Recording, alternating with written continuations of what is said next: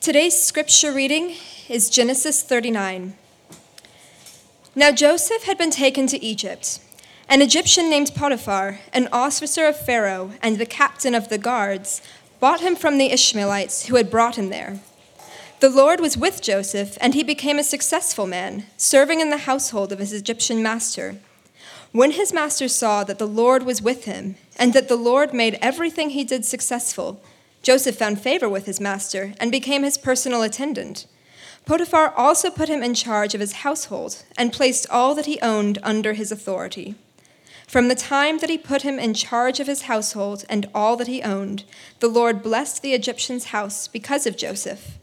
The Lord's blessing was on all that he owned, in his house and in his fields.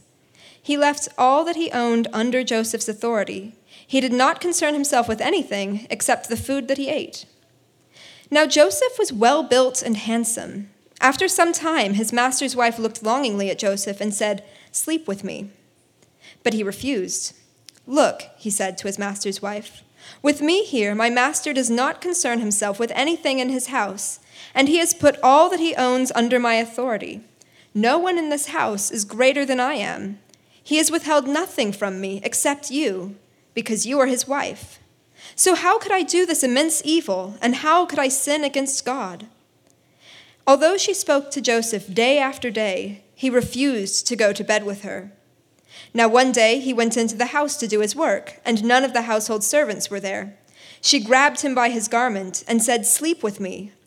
But leaving his garment in her hand, he escaped and ran outside. When she saw that he had left his garment with her and had run outside, she called her household servants. "Look," she said to them, "my husband brought a Hebrew man to make fools of us.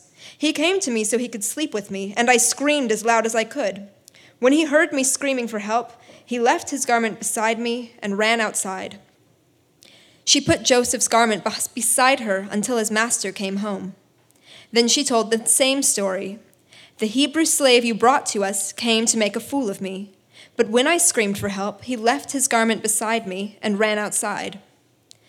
When his master heard the story his wife told him, "These are the things your slave did to me," he was furious and had him thrown into prison, where the king's prisoners were confined.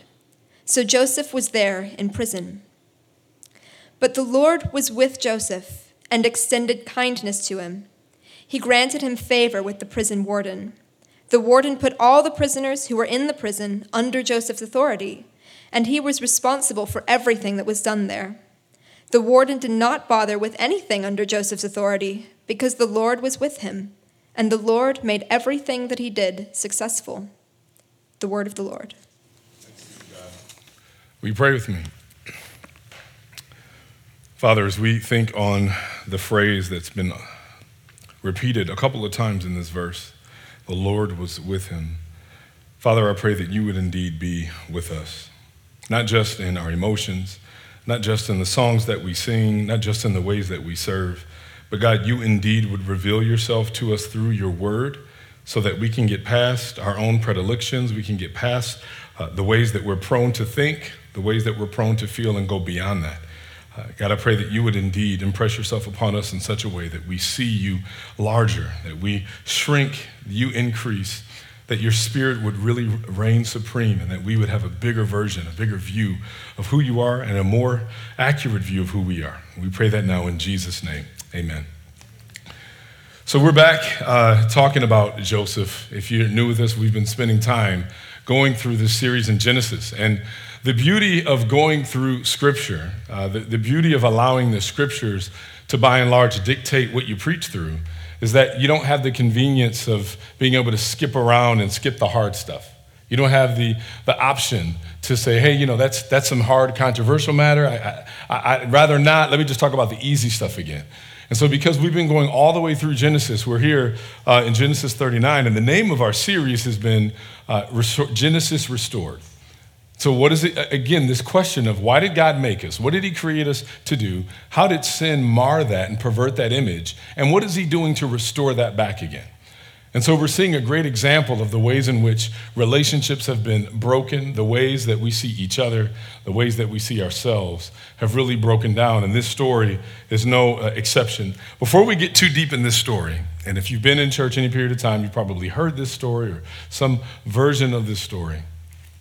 It's really important that we not jump to like our go-tos. When you hear a certain verse that you've heard over and over again, there's like an immediate go-to. And so typically we'll say, okay, well, what's the moral? And what should I take from this first? What's in it for me? And we always say it's really important to ask the question, how did the original audience hear this so that I don't make up a new meaning that actually was never intended? So usually people say, well, you can make the Bible say whatever you want. You can if you ignore the audience. But if you really think about how the audience would have heard this and what was going on, it helps us understand why this story is even here. So one of the things I saw when you look at this particular passage about Potiphar's wife and Joseph, you saw this verse come up a lot over the last year when you saw the rash of accusations of sexual assault, both for various political folks across both spectrums, as well as those in Hollywood. And you saw this verse come up a lot, basically to prove, hey, false allegations happen. So before we go too deeply, let me just make sure you understand. Be very careful be careful to use or to not use verses like these in order to discredit survivors or discredit victims. Because one of the things that we often will do is we'll say, well, I hear that, but we need to wait for all the facts to be out. And we're not saying that facts don't matter, but there's one fact that reigns supreme, and that is false allegations statistically are incredibly rare. If you go back through a few sermons that we've done before, we've talked about this. The numbers show every single verifiable statistic you can look at shows that actual false allegations are very, very rare. So don't immediately look at this verse and go, see, got my example of a false allegation. I can now do it. And it's my way to immediately discredit specifically women whenever they have a cause or a reason to bring a charge. That's not what this verse is about. And so if you do that, you're missing the point. And ultimately, we don't want to do that because we miss God and we miss each other. One of the things, too, is to think through the fact that when we look at this passage, we have to immediately, we're always trying to go, okay, who's the good guy? Who's the bad guy? And we all really try to identify with the good guy. Like, all right, I'm the Joseph in the story. So typically, the way a sermon like this would go is, here's how to avoid temptation, which isn't bad. The moral of the story is find a way to be Joseph. Ultimately, that's kind of what we do with almost every story in the Bible. Identify the good one first. And even if you happen to see yourself as maybe having some traits of the bad person in the story, the goal is, how do I just be like this one over here? And that's it. This story actually brings up several other issues beyond just how to be the good guy in the story. And hopefully by the end of this, we'll be able to see how many of us, if not all of us, have some real traits more like Potiphar's wife than Joseph in the story. So if you've normally just kind of looked at this and been like, hey, I can look back at times when I've been in Joseph's shoes and I did well. I was the Joseph in that story. You're missing even another point. And so we're gonna walk through some of that as we dig in. To be clear, there's no question that we're looking at a case. Well, first of all, let's think about where we are. Because 2 weeks ago, we stopped. It almost seems like Genesis takes a quick turn, right? It starts telling you about Joseph. And if you don't remember, Joseph, here he is. He's the apple of his father's eye. At this point, he's the only child between his father Jacob and the wife that he actually loved. So he's kind of the love child. He's been treated with a lot of favoritism. And because of that, his siblings really don't like him. We talked about all of that. Remember Fuchsia Joseph? Remember that? Fuchsia boy? So we've got him just being kind of like this, the apple of his father's eye, treated so much better than his siblings. His siblings are doing all the dirty, menial jobs, and he's home studying and learning. And he gets sold into slavery, left for dead. His father's convinced that he's dead. And he ends up going off he ends up getting sold to Ishmaelites. And what we find out is what happens after that. Now, we have the scriptures, for some reason, the author takes a break and almost lets you know what's happened with the rest of the family while Joseph is being sold off. So we don't know everything that's happened at this point. He's in the possession of the Ishmaelites. And then we find out about Judah and Tamar. And we talked about that and what had happened at that part of the brokenness of the family. And now we're back. And what we find out is that Joseph has not only been sold to the Ishmaelites, he now, at some point, has been sold to this Egyptian ruler, second only to Pharaoh, Potiphar. And so you start to find out with the scriptures, the interesting thing about the way these words are laid out is when you look at kind of how his life gets bookended, his life gets bookended in between two doxologies.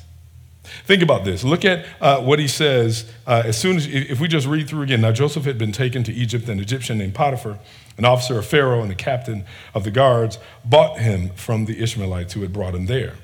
The Lord was with Joseph.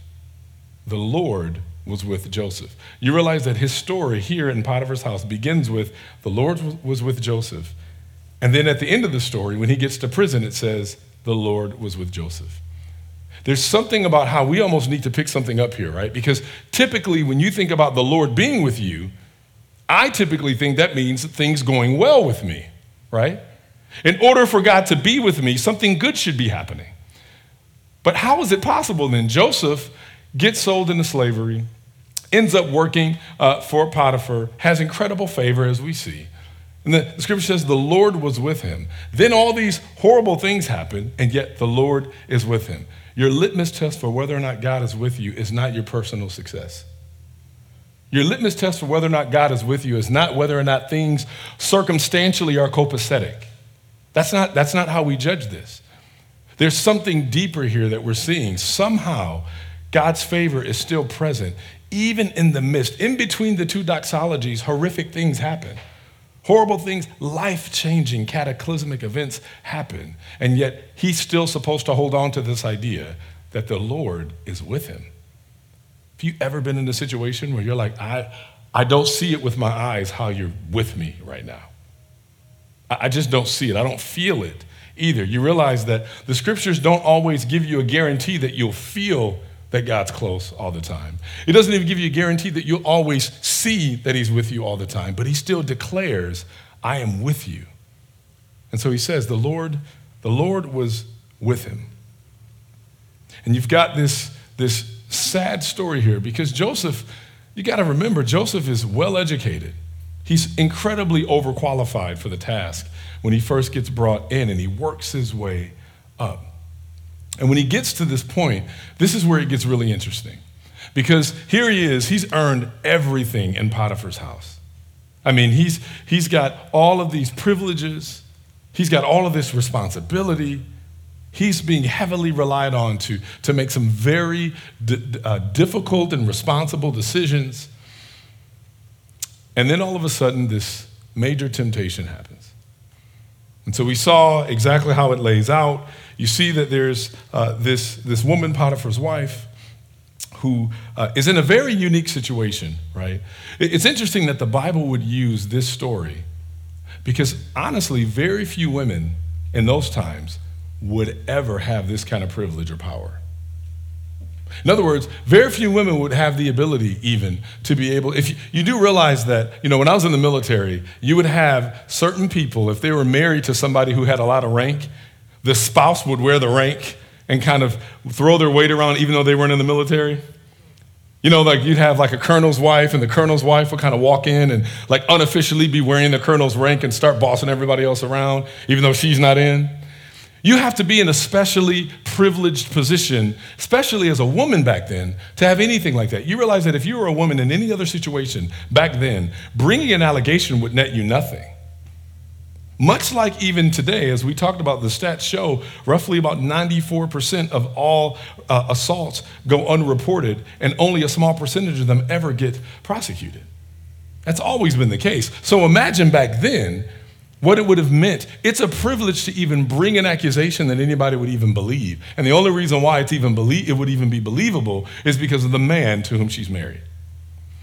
So she's got this, she is a person here who is one of those rare women in the Bible that actually has incredible societal privilege here.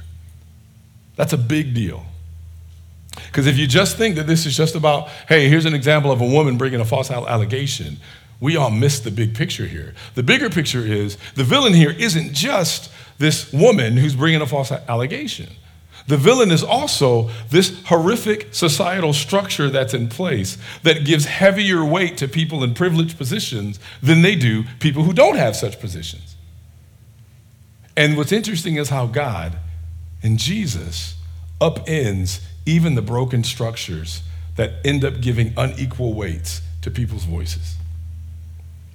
And so you see this happening throughout this story, because when you look at kind of where he is, I mean, you see all the things that Joseph has done. The king of Egypt, here he is. It says the Lord was with him, and he became a successful man, serving in the household of his Egyptian master. When his master saw that the Lord was with him and that the Lord made everything he did successful, Joseph found favor with his master, and he became his personal attendant.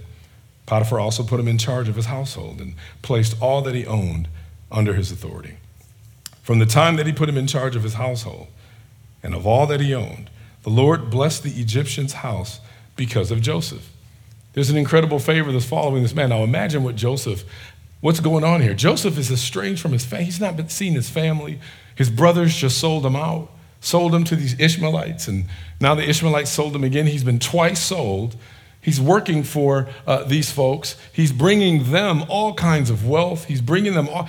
It'd be interesting just to know how he's feeling and what he's thinking when all these things are happening. It'd be interesting. I'd just be really curious to know, like, if he had friends and what he said to his friends. Did he ever kind of bring up, like, man, I know I can't talk about this here, or people are hearing how he speaks and how intelligent he is and how well-read he is. Does he ever go, yeah, like my dad taught me that? The dad that I can't really see anymore because I was basically kidnapped and taken away from him. Imagine all that weight that he's holding, and yet the Lord was with him. So again, that also shows having all of our emotional stuff worked out isn't always the litmus test either for whether or not God is with us. We can still keep working through emotional turmoil, a lot of emotional and cognitive dissonance, and God still be with us.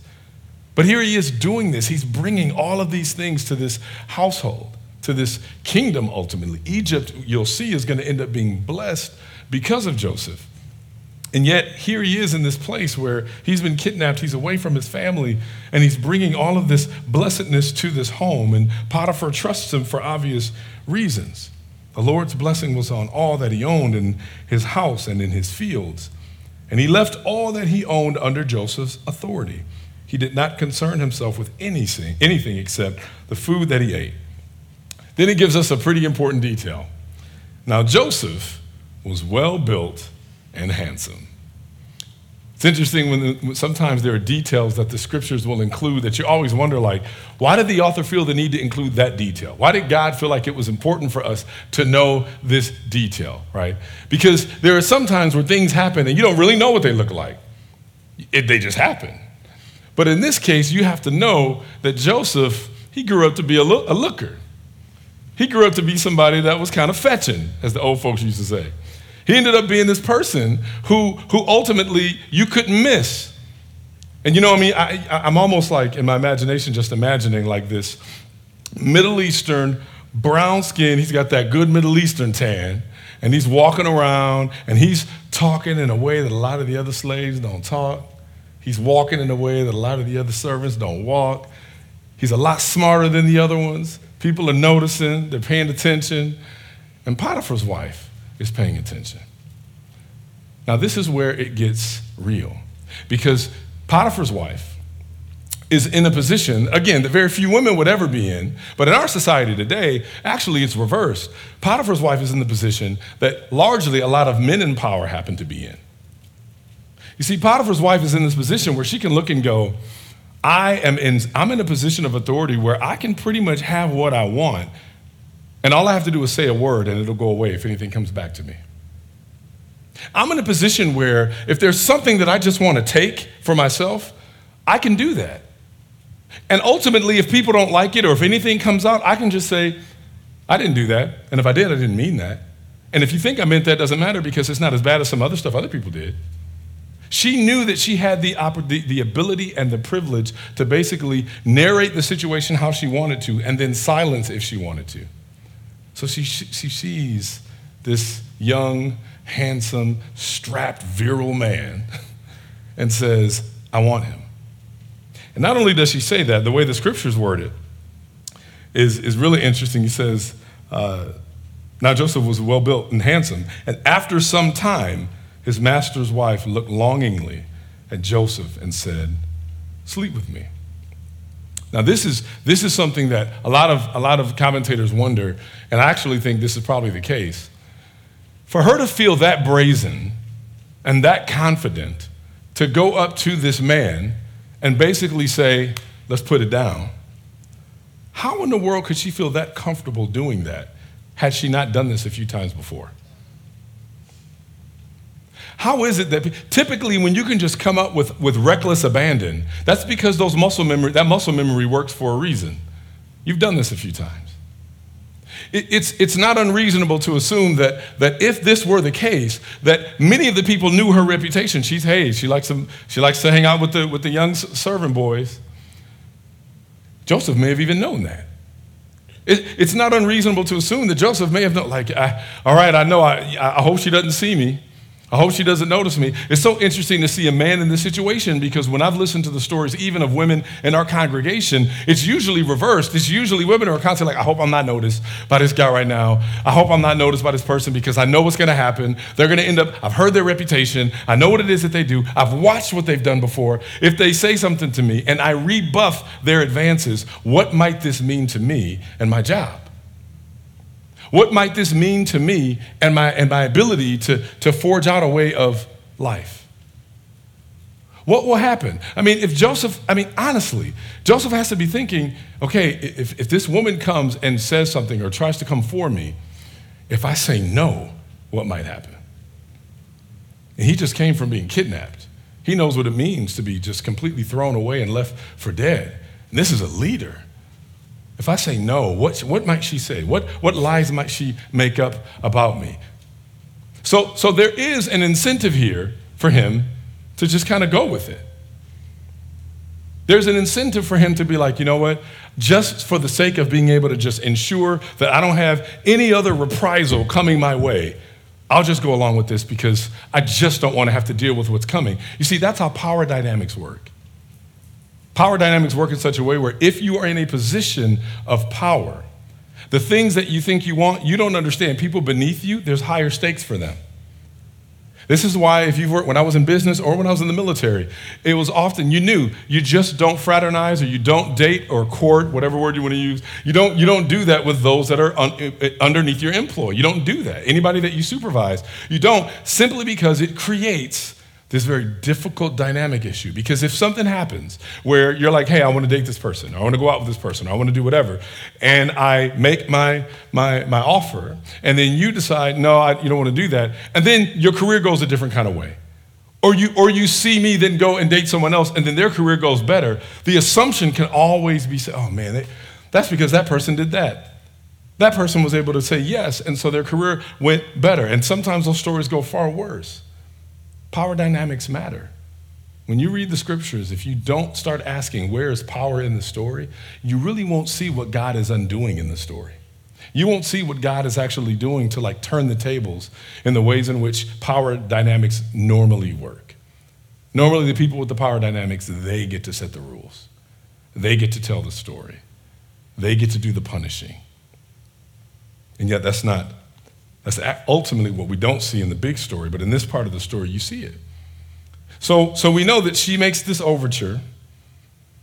She says, after some time, she looked longingly at Joseph and said, sleep with me. But he refused.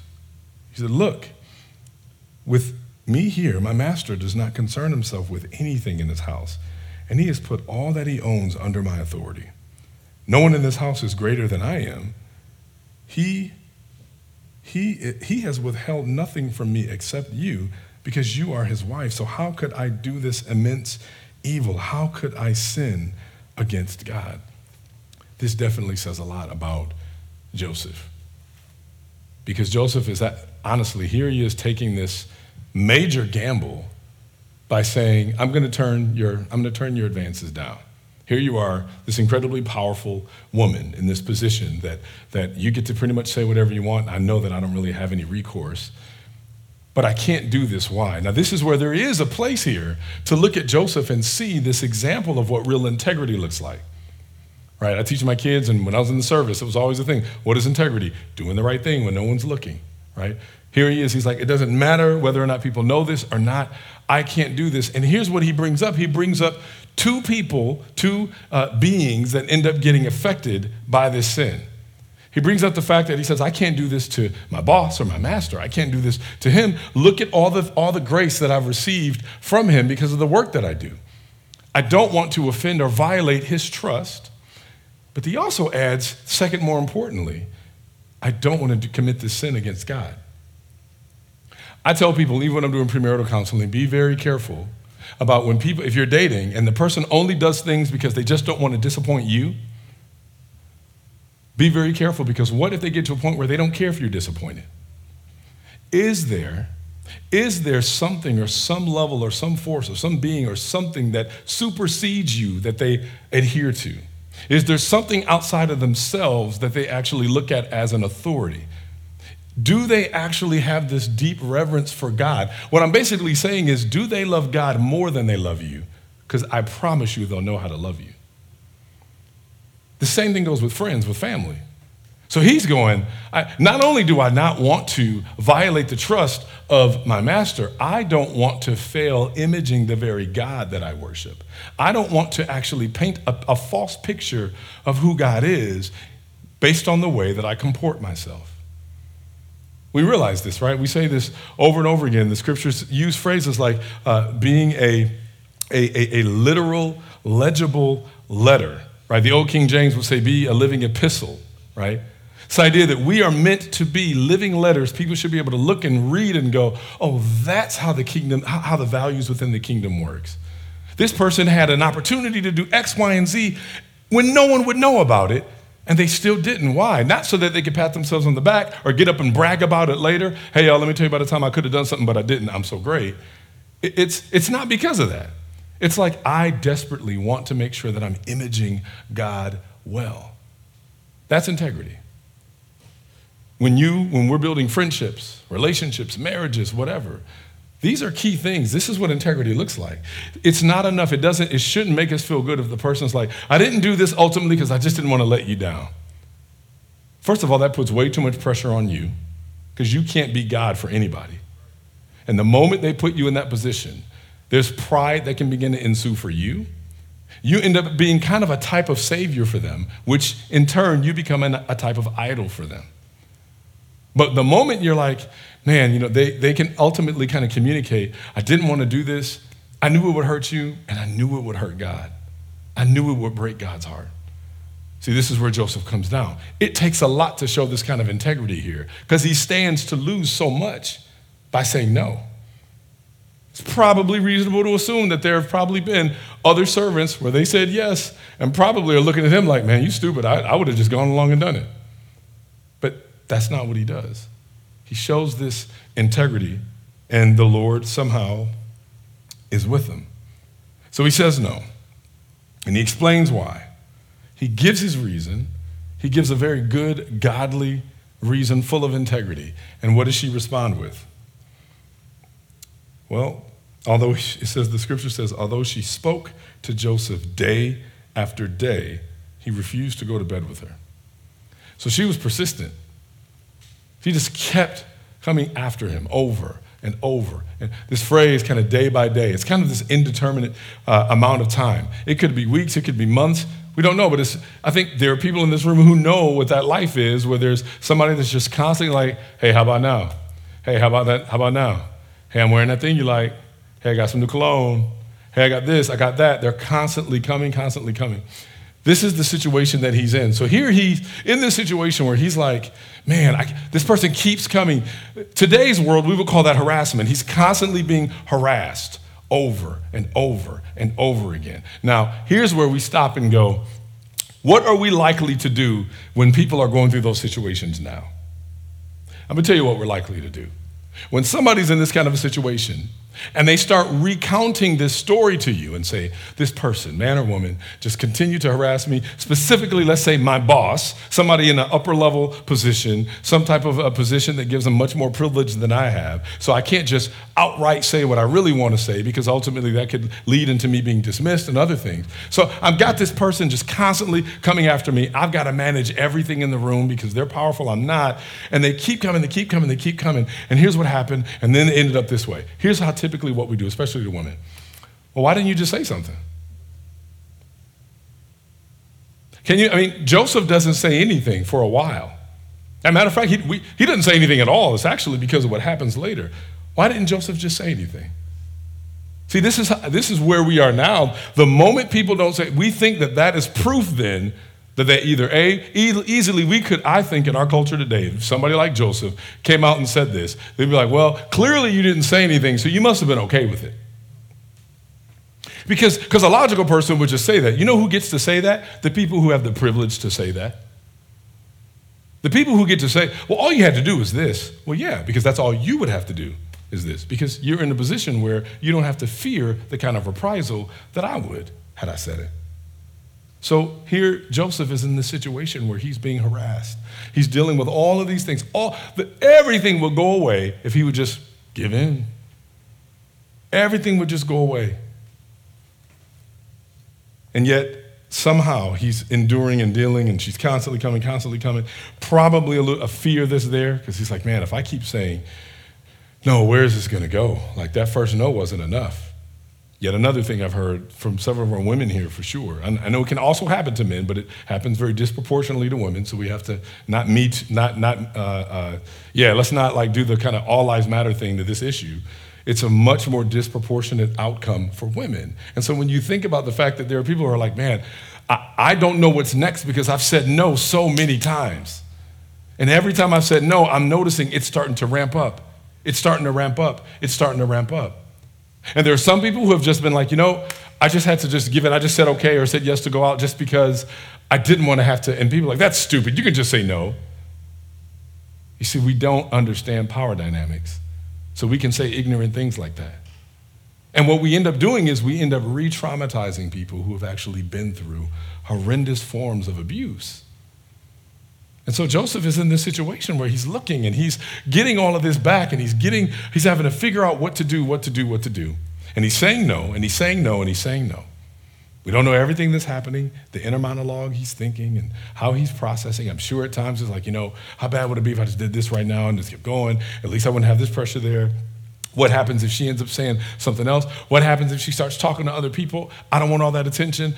Maybe he's going, man, at some point I just want to get back home. I just want to be able to see my family again. I want to be able to see my dad, my brothers, even though they kind of did some bad stuff to me. Maybe, we can work it out. Who knows? But what we know for sure is he's still holding fast. He's still going, I still know who God is, and I can't violate that. Even if it would be in my best interest to do so, I can't do this.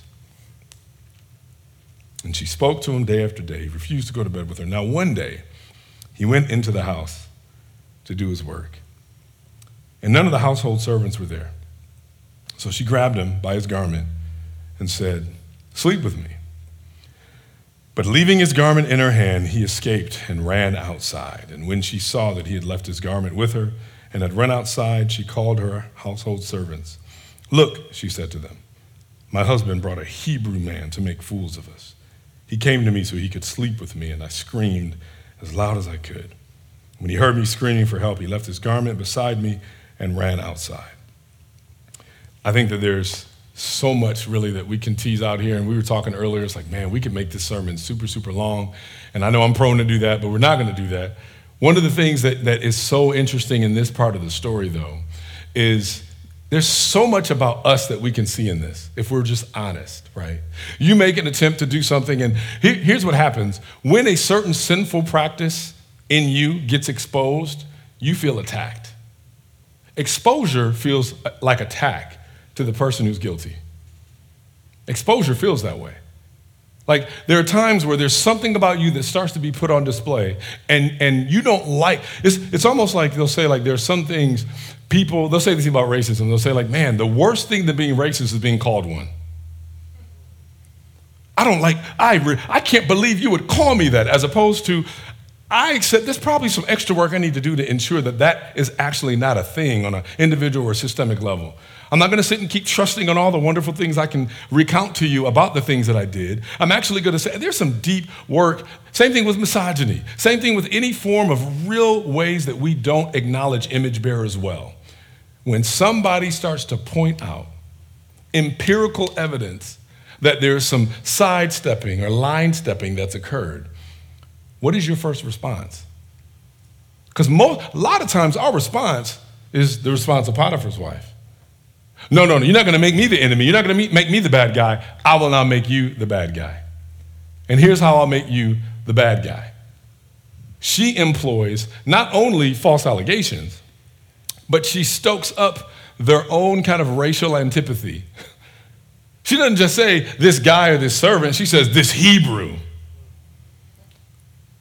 Because ultimately, we will reach for anything in order to be able to make our case, even if it's something that doesn't stick. Why? Because I'm so concerned about defending how I choose to see myself. I don't want to have to see myself this way. This is why, you'll see this even if you're in a situation where you try to show integrity on some level, and maybe you're with friends who just make a different decision. You're not even saying anything to them. You may not even be saying, hey, don't do that because of whatever. You're not doing that. You're just like, hey, you guys are going to do that? I'm good and be here. There's always one person that's like, oh, what? You think you're better than us now? Oh, you're just too good that you can't do this? What are you saying? You think I'm bad? Let me tell you, I'm not bad for doing this, okay? This is just something. It's like, I didn't say anything. I didn't ask you why you were doing it. I didn't check your motives, anything. I'm just saying I'm not going. But see, this is what happens. Exposure feels like attack. Exposure feels like attack. So here he is. He's been saying no. Things got to a fever pitch. She was probably just hot and bothered and just wanted him right then and there. No kids in there, right? Yeah, wanted him right then and there. And the moment he just says no, see, this is the other thing. When you are worked up to a fever pitch, there's something about this sense of entitlement. When you want something bad enough and you have the power and privilege that says I've always gotten what I want, then there's a sense of entitlement that's there. So now it's not just you said no. It's like, who do you think you are to say no to me? This is the dynamic that many people deal with in this room. You say no. Do you know the kind of people that have wanted to say yes to me?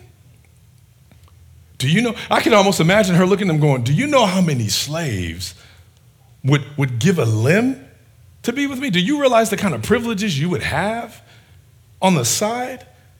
And yet you have the nerve to say no? Who do you think you are? Here's what I'm going to do. I'm not only going to bring up this allegation. I'm going to make people really look down on you and remind you, by the way, you're still a Hebrew. That's just a slave to us. The fact that she does this is a bigger picture than just women making false allegations. This is people in powerful, privileged positions using said power and privilege in order to exploit and in some ways ostracize those who don't have power and privilege. That's what this is. If you miss this, and if you just take it individual, you miss it completely. If you're just like, how do I learn to say no? How do I learn to say no better? Then you miss it. Because here's the thing. All of us are going to be, we can and have been, or maybe even are, either Potiphar's wife or Joseph at different times. And so the question is going to be, what do I do then? Here's the thing. How do I know if I'm a type of Potiphar's wife? How do I know that? I may not be doing specifically what she does in this story, so what else? What does that look like for me? There's a lot of ways. One of the main ways, even in church, right? In church, it could be, I know that I'm like a very high impact giver. And because I give a lot, I think that my giving entitles me to a louder vote. And so because I believe that gives me a louder vote, then I feel very entitled to X, Y, and Z. And if I don't get told things, or if I don't know things, or if things surprise me, then I'm extremely upset, and I will find a way to make you feel it. Because I realize that because I'm a major giver, I'm not talking about anybody in the church, promise. But it can be that, right? Because I'm a major giver, I have a degree of power and privilege here. Because I realize that if I just leave, a lot of things shut down. And so people tend to do that.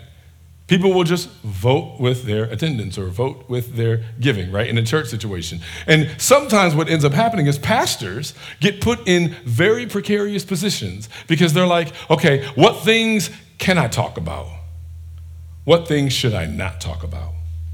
Because if I talk about this, these folks will leave. But then if I talk about this, those folks will leave. This is why it's very difficult even when you're like, man, we've said this before. When you're talking about being a Christian, even in this political climate, you need to be as liberal as Jesus is and as conservative as Jesus is. But the problem is everybody thinks they're that. Everybody thinks that they're the equal balance of, I'm liberal over here and I'm conservative over here and that's good and I'm okay and I sound like Kermit the Frog. That's typically what we'll do, right? We kind of think that this is the best way to be. I'm balanced and I'm good and you're not talking about me. Until you hear something being preached and all you can think about is all the other people that need to hear this. Oh man, I just wish that person was here to hear that. You would have told them about themselves. You would have told them. And I'm like, I was really trying to tell you, but you weren't really listening on that one. So now what ends up happening is you end up either being, from a pastoral position, I see the text goes in this direction, and guess what? People who lean on the left on this issue are probably going to get really upset. They're going to get upset because the Bible still says what it says. God's heart is still where it is, so I've got to talk about this. And people may not appreciate it or might get upset or might feel like everything's being politicized, or the other side. If you happen to lean right on issues and you've grown up thinking that because I'm specifically in our culture now, being on the right usually means the more Christian side. And so because I lean right, I'm more on the Christian side now. So the moment somebody preaches about something that leans left, now we're getting political. You realize it's never political when it's your side. When it's your side, it's just gospel. When it's the other side, it's political. Which is why we'll say things like, I'll be glad when they just get back to preaching the gospel. In other words, I'll be glad when they keep giving me my political idol back. Because now I feel like I'm hearing what I need to hear. You see, this is what happens. So if that's you, if you can see that, this is what the spirit of Potiphar's wife looks like. How do I use my power and my privilege in order to bring about what it is that I want? And on top of that, here's what ends up being worse. In her case, not only does she do what she does, but she can create this accusation and then just completely tell the whole story and speak for you. There's no other voice. His voice doesn't even need to be heard. His voice, you don't even have to hear kind of what they're saying because ultimately the assumption is, well, of course she wouldn't lie. Why would she lie? Why would she make this up? She has a lot of authority behind her. This is no different from our climate now. So what does it look like? Maybe you're in a position of authority at work, in the workplace. Or maybe just society affords you a degree of privilege just based on your demographic status in some form or fashion. And so you have the ability then to either choose to not hear people or to choose to silence people. Because that's the other thing that you see here. She doesn't just tell the story incorrectly, but she's able to effectively silence him. So where are we? Because more often than not, if you go back through the annals of your life, there probably are times where, man, I probably have been more like Potiphar's wife on this one. I probably have sought to either, and usually it's because there's something that I want to protect. It's not like you wake up in the morning and go, I just can't wait to exploit someone. No, wake up and who can I take advantage of today? No, typically there's some degree of power that I want or a degree of power that I want to protect. And if I want to protect that power, then this is how I can do it. So that's the question. The question is, what is it that I want to protect so much that I'm willing to either silence people's voices, I'm willing to either not tell the story correctly. You know that usually when people are having problems or whether it's marital issues or disagreement, if you ever let both sides tell the story, it often is pretty different. Usually it's like one person will tell like what happened, but they won't talk about any of the things that they did. They'll just keep talking about just how bad the other person is. Oftentimes it's like, they just been really saying really mean things to me and not really hearing me well and not really seeing me well and they just don't really want to talk to me and it's so hard to be in a relationship like that. Then the other person's like, well, yeah, it's been really hard because, they they slept with 3 different people, and we've been married for all these years, and oh, you left that detail out? I mean, we're all supposed to forgive, right? Wait, you got to be able to talk about both sides of the story here. But when you are the only ones telling the story, when you have the power and privilege to tell the story, you have the power to silence others. So what you see happening here is not just this false allegation, hey, everybody, put this back in your back pocket so whenever an allegation comes out, go, well, you know women do be lying. That's not what this is about. And ultimately what you see start to happen after Joseph gets accused and she riles up all of this additional anger, this racial anger, racial antipathy, all of this class issue that's there too. She's able to bring just the weight of all those things against him. And there's really no way for him to defend himself. When his master heard the story, his wife told him, these are the things your slave did to me. He was furious. And he had him thrown into prison where the king's prisoners were confined.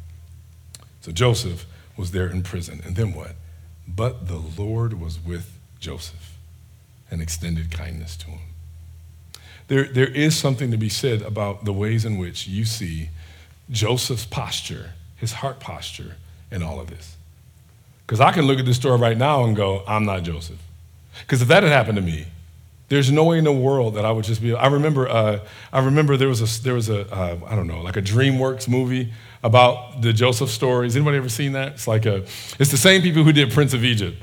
And so yeah, I see some hands going up. It's way cheesier than Prince of Egypt. Prince of Egypt was like big, Steven Spielberg, and this one was kind of not the same. But in the story, it's interesting how they kind of tell it, right? Because Joseph is like, no, I didn't do this, and he's scrubbing the tiles, and all this stuff happens, and they accuse him, and he gets thrown into jail. And when he's in the jail, he's just kind of singing like, well, Lord, you know better than I. That's the name of the song that's being sung. You know better than I. And he's scrubbing and he's planting a little plant in the middle of the jail cell and he's just singing out to God and his beard's getting long and haggard. But you know better than I. There's no way that would be me. I'm confessing to y'all now, like pray for my heart because I'm not there yet. He's still working on me. I can tell you this much. It takes something to be able to go, the Lord is still with me. I'm in prison suffering for something I did not do. So if I'm a person, like we said at the beginning, if I'm a person that judges whether or not God is with me, if I judge that based on my immediate circumstances, I'm going to always feel like, man, I must be alone. Many times, myself included, there are times when I have felt completely alone because circumstantially it looks like I'm alone. Some of the things that are happening, it just looks like I'm alone. The one thing I don't ever want to ask is, because I don't want to, I know that I should, and so I do it, I don't always want to do it, is, okay, Lord, what are you teaching me? How are you remaking me in this? Because I only like to be remade in really good situations. I would love for a windfall of wealth to remake me.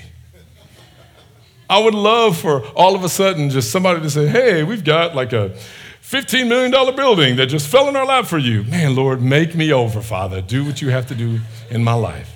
I would love to be able to do that. And I think, I presume that all of you would too. So what do we do then? How do I stop and go, okay, things are not well right now. This over here, and I don't see any real hope for real change right now. God, are you still here? What do I need to hold on to? And see, this is where there are certain truths about God that we need to cling to. If you're only trusting your eyes, you will let go. If you're only trusting what it is you're feeling in the moment, you will let go. There's got to be certain things that I have to hold on to. When God makes the promise to say, I will never leave you or forsake you, then when I'm in a situation where I might feel forsaken, I have to go, okay, God, but you are with me. And so maybe my prayer is, Lord, help me to be reminded that you're with me. That's my prayer a lot. Lord, I'm not seeing it right now. I don't feel it right now. But I need to be reminded that you're there. And it's okay. I'm gonna tell you, you're not looking like this super faith superhero by just lying about, I just know God is with me all the time. You can be honest and just be like, sometimes I wonder. We see that, Mark 9, Lord, I believe, but help my unbelief. If that's not a prayer for each and every one of us, we're just not being honest. So here Joseph is. And like, as far as he can tell, everybody thinks that I tried to rape and assault the Potiphar's wife. There's no way that I'm not going to be killed. There's no way that, like, I know that death is coming. If something doesn't change, I'm going to die. And yet the Lord was with him. And it reminds us in many ways and even the descendant of Joseph, you see in many ways this same humble posture in Jesus. You see the ways in which, if you think about Joseph being accused of this act against this woman, and then you think about the ways in which Jesus gets punished for something he was not guilty of. But in many ways, Joseph is getting ready to potentially die for something they claimed he did. Jesus goes on to die for all the things that we did. You think about the ways in which Jesus actually models this kind of humility. That's the reason why we quote that passage in 2 Corinthians where it says, God made him. I'll say it slowly. We say it fast a lot. God made him who knew no sin to be sin for us, so that we might become the righteousness of God. Just let that sit. It doesn't even seem fair. It's like, man, you look at Joseph, it's not fair. And he's just doing it. He's basically suffering for himself. And then you see his descendant, Jesus, God in the flesh, coming to say, listen, all the ways that your heart is rooted like Potiphar's wife, I'm coming in the same spirit, but even in the spirit of God, I'm coming in some ways the way you saw Joseph come and suffer in ways for something he didn't do. I'm coming as God suffering for all of the things you did that I'm not guilty of. But I'm doing this. I'm dying for Potiphar's wife so that she can get the favor of Joseph. This is what Jesus does. Jesus does it in such a way where he says, it doesn't even matter. I am God in the flesh. I've lived perfect. I've lived a life that it's impossible for you to live. So if you're walking around in the shame of going, I can realize all the ways that I have the heart of Potiphar's wife. I can look at all the examples where I've had the heart of Potiphar's wife. What hope is there for me? This is where Jesus comes in. Jesus says, this is why I came. I didn't just come to be your friend. I didn't just come for you to just have somebody to cry on when you're sad. I came to take away your sin. Not only did I come to take away your sin, but I come now so that you have no condemnation when the sin has been taken away. So you don't have to keep walking in the shame of the sin. You don't have to keep walking with the weight of that sin. You actually get the very favor of God. So regardless of how you feel about where you are or where you were or the fears that you have about where you're going, Jesus comes to remind you, God is with you. So where are we? As a church, as individuals, as families, can we honestly say,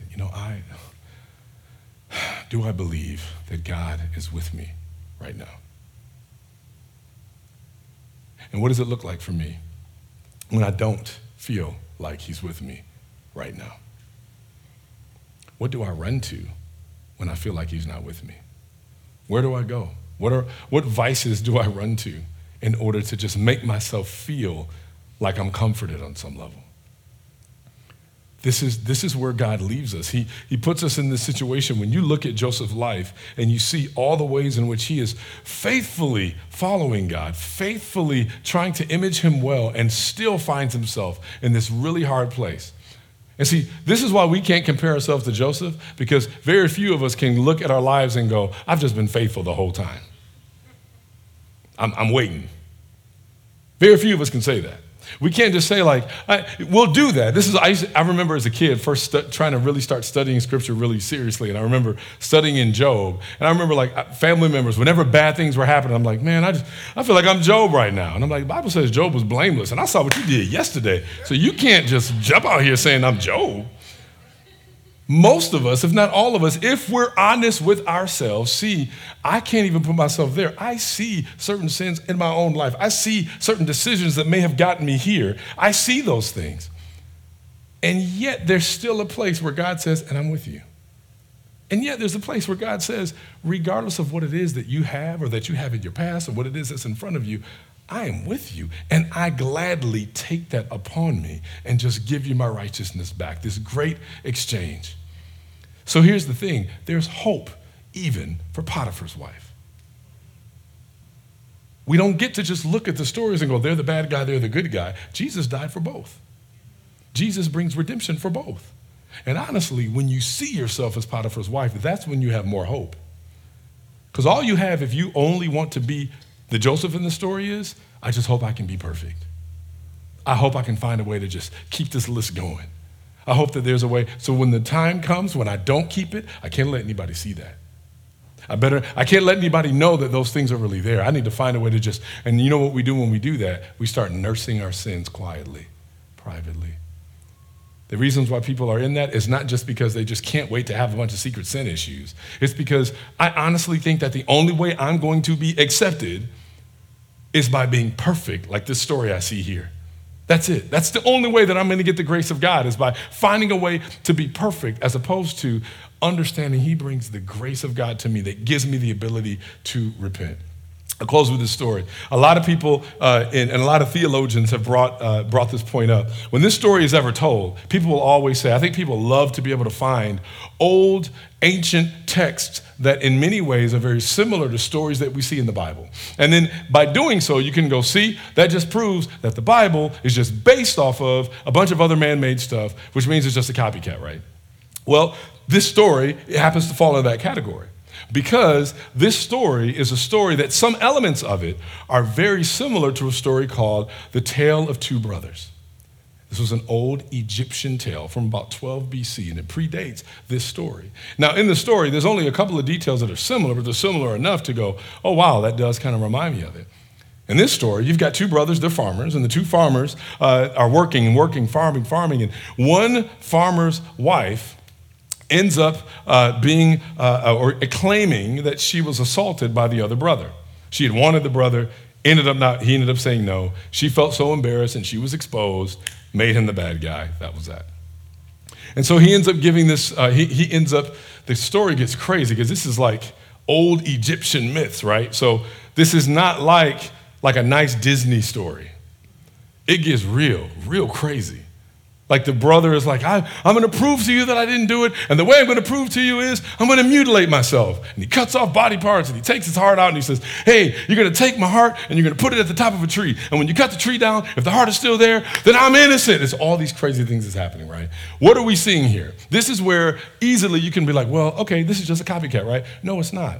First of all, there's no question there are recurring themes and stories that mankind has always had to wrestle with. So it's not a shock that God would indeed take the same theme in order to be able to paint a bigger picture. But he gives a bigger picture than just what you see in the Egyptian story. Because in most of your Greek and Egyptian stories, the moral of the story usually is find a way to earn your favor from the gods. Do something to earn your favor from the gods. So this guy had to mutilate himself in order to earn favor from the gods. I love studying Greek mythology. The same thing. You end up having, if you want to get favor, you don't know for sure if you're going to get it, but you better do some things to get their attention. Otherwise, you ain't getting nothing. He is, in this story, this man has to go and do all of these things just to try to earn favor, just to be able to be rendered innocent. And the difference with God's kingdom and the world's kingdom is, he says, I accept you, I love you, I forgive you, you do nothing. You don't save yourself. The only thing you do is believe, A, what I've declared about you. So if I say, listen, there are things about you that are broken, yes, there are things about me that are broken. There are things about you that don't look like who I made in the beginning. Yep, there are things about me that don't look like who you made in the beginning. And there's the length that I've gone to rescue you, the length that I've gone to remake you. I'm doing the remaking. You do the faith and repenting. That's it. You don't have to mutilate. You don't have to do all these things. You don't have to create all of these lists. You don't have to keep beating yourself with the shame of sin. You don't have to do any of that. You don't even have to feel like you are your sin. You know why? Because God made him who knew no sin to be sin for us, so that in him we might become the righteousness of God. Amen? Amen. Let's pray.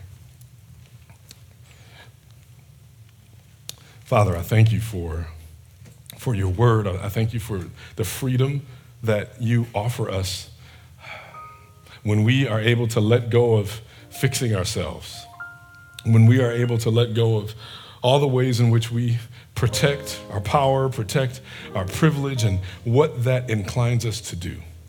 All the ways that we are inclined to maybe even change the truth in order to make ourselves look better.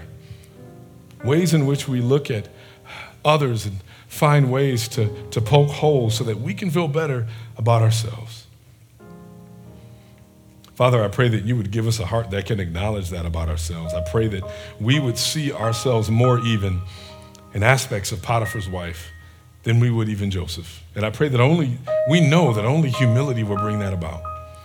So God, I pray that you would bring real humility upon us. That we would be so overwhelmed by your grace, by your love, by the joy that you offer us, and be so shocked, God, this scandalous grace that you give. God, it just feels so unfair that you would give people that are unworthy of this kind of grace, that you would do it lovingly, that you would do it like a spendthrift, that you would do it in such a prodigal fashion. And yet, God, all we can say is thank you. We can be broken and we can be encouraged that you died for us all.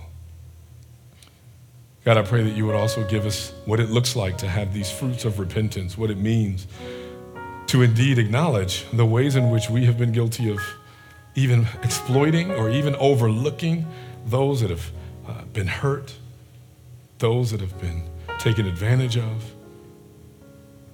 God, I pray that you would really change our heart on this. I pray that you would give us real eyes with new vision to see these things the way you see them.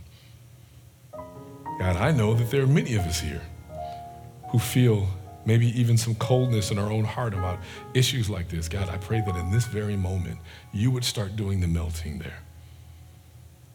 God, I pray that you would give us a deep, overwhelming sense of your pardon for our sin so that we never have to walk in the shame.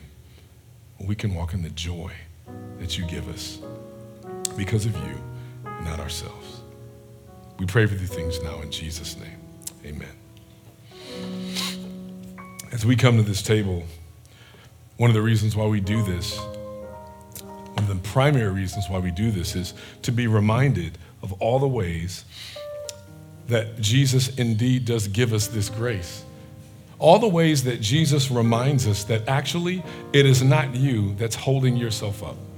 It is not you that's rescuing you. It's him. He started the rescue. He inaugurated the rescue, and it will ultimately be perfectly restored. And so we hold on to this. So when you think about the things that we just talked about, when you think about the sin that's there, you look at the difference between Potiphar's wife and Joseph, you've got to understand when we come and partake of this meal, we come not because we're proud of the ways that we've been Joseph. Ultimately, we come because we're reminded of all the ways that we're more like Potiphar's wife, and we come with a repentant heart when we come. We say, I see the brokenness. If nothing else, I see the brokenness that required Jesus come and die. If it's difficult, if you're not able to really, if you're like, this is good, and this is cool, and this is fine, and Jesus is cool and all, but I'm just not sure that this is exactly what's true for me. Aspects of it are. But I feel like that there are things that I feel pretty rescued in. And there are things that I've done that have worked out for me. And so I just don't know that this is something that I really need to submit to. It's not something that I really feel like I need to give into. Let this time pass. Here's why. Not because this is about who's in the club or who's not. This is because there's a reason why Paul says, examine and make sure that we take this and ensure that we don't take it in an unworthy fashion. The reason why is not so like, I'm just so afraid of the lightning to come down or anything like that. It's because Jesus wants to meet you exactly where you are, honestly, authentically. He does not want you to have to come, put on a robe that doesn't fit, fake a whole narrative, put on a mask just so that you can feel like you belong. You don't have to tell a false narrative. You don't have to be Potiphar's wife. You can come and be who you are. Jesus says, I'm going to meet you where you are, but I'm going to love you too much to leave you that way. And if this is where your truth, this is where your joy, if this is where your hope is, then this indeed is where your table is. As our volunteers come, We want to remind you that here at Icon, we do communion by the process of intinction. So what that means is you'll come down the middle aisle, starting in the back. You'll take a piece of gluten-free bread and you'll dip it in the wine or the juice as you see fit. On the night that Jesus was betrayed, he gave thanks for the Passover meal. And he picked up the bread and he broke it. And he said, "This is my body given for you. Take and eat of it." It's really interesting when you think about who's sitting at the table during this time. You've got Judas, who's getting ready to betray him a little bit later. Jesus is sitting at the table with people who are going to lie about him, people that are going to betray him, and yet he looks at them the way he looks at us and says, "Even in the midst of your future sin, I give this for you." And he said, "This cup is my blood, the blood of a new covenant, blood poured out for the remission of sins. Take and drink of it, and do this in remembrance of me." What the Apostle Paul tells us is that every time we do this, we proclaim the Lord's death until he returns. And ultimately, that is why when depending on your church background, these things are just all religious and ceremonial. But this is something much more than that. This is not something that you just do because you're in church. This is something we do because ultimately we are proclaiming where our greatest hope is. We're proclaiming my greatest hope. My greatest hope for my heart being completely moved from the heart of Potiphar's wife to this symbolic heart of Joseph to ultimately having the heart of Jesus. My only hope is the fact that not only did he live perfectly, die for me, but his tomb is still empty and he's returning to finish what he started. If that's your hope, if that's your joy, if this is what you trust in, then come, be reminded, taste and see that the Lord is indeed good. Let's eat together.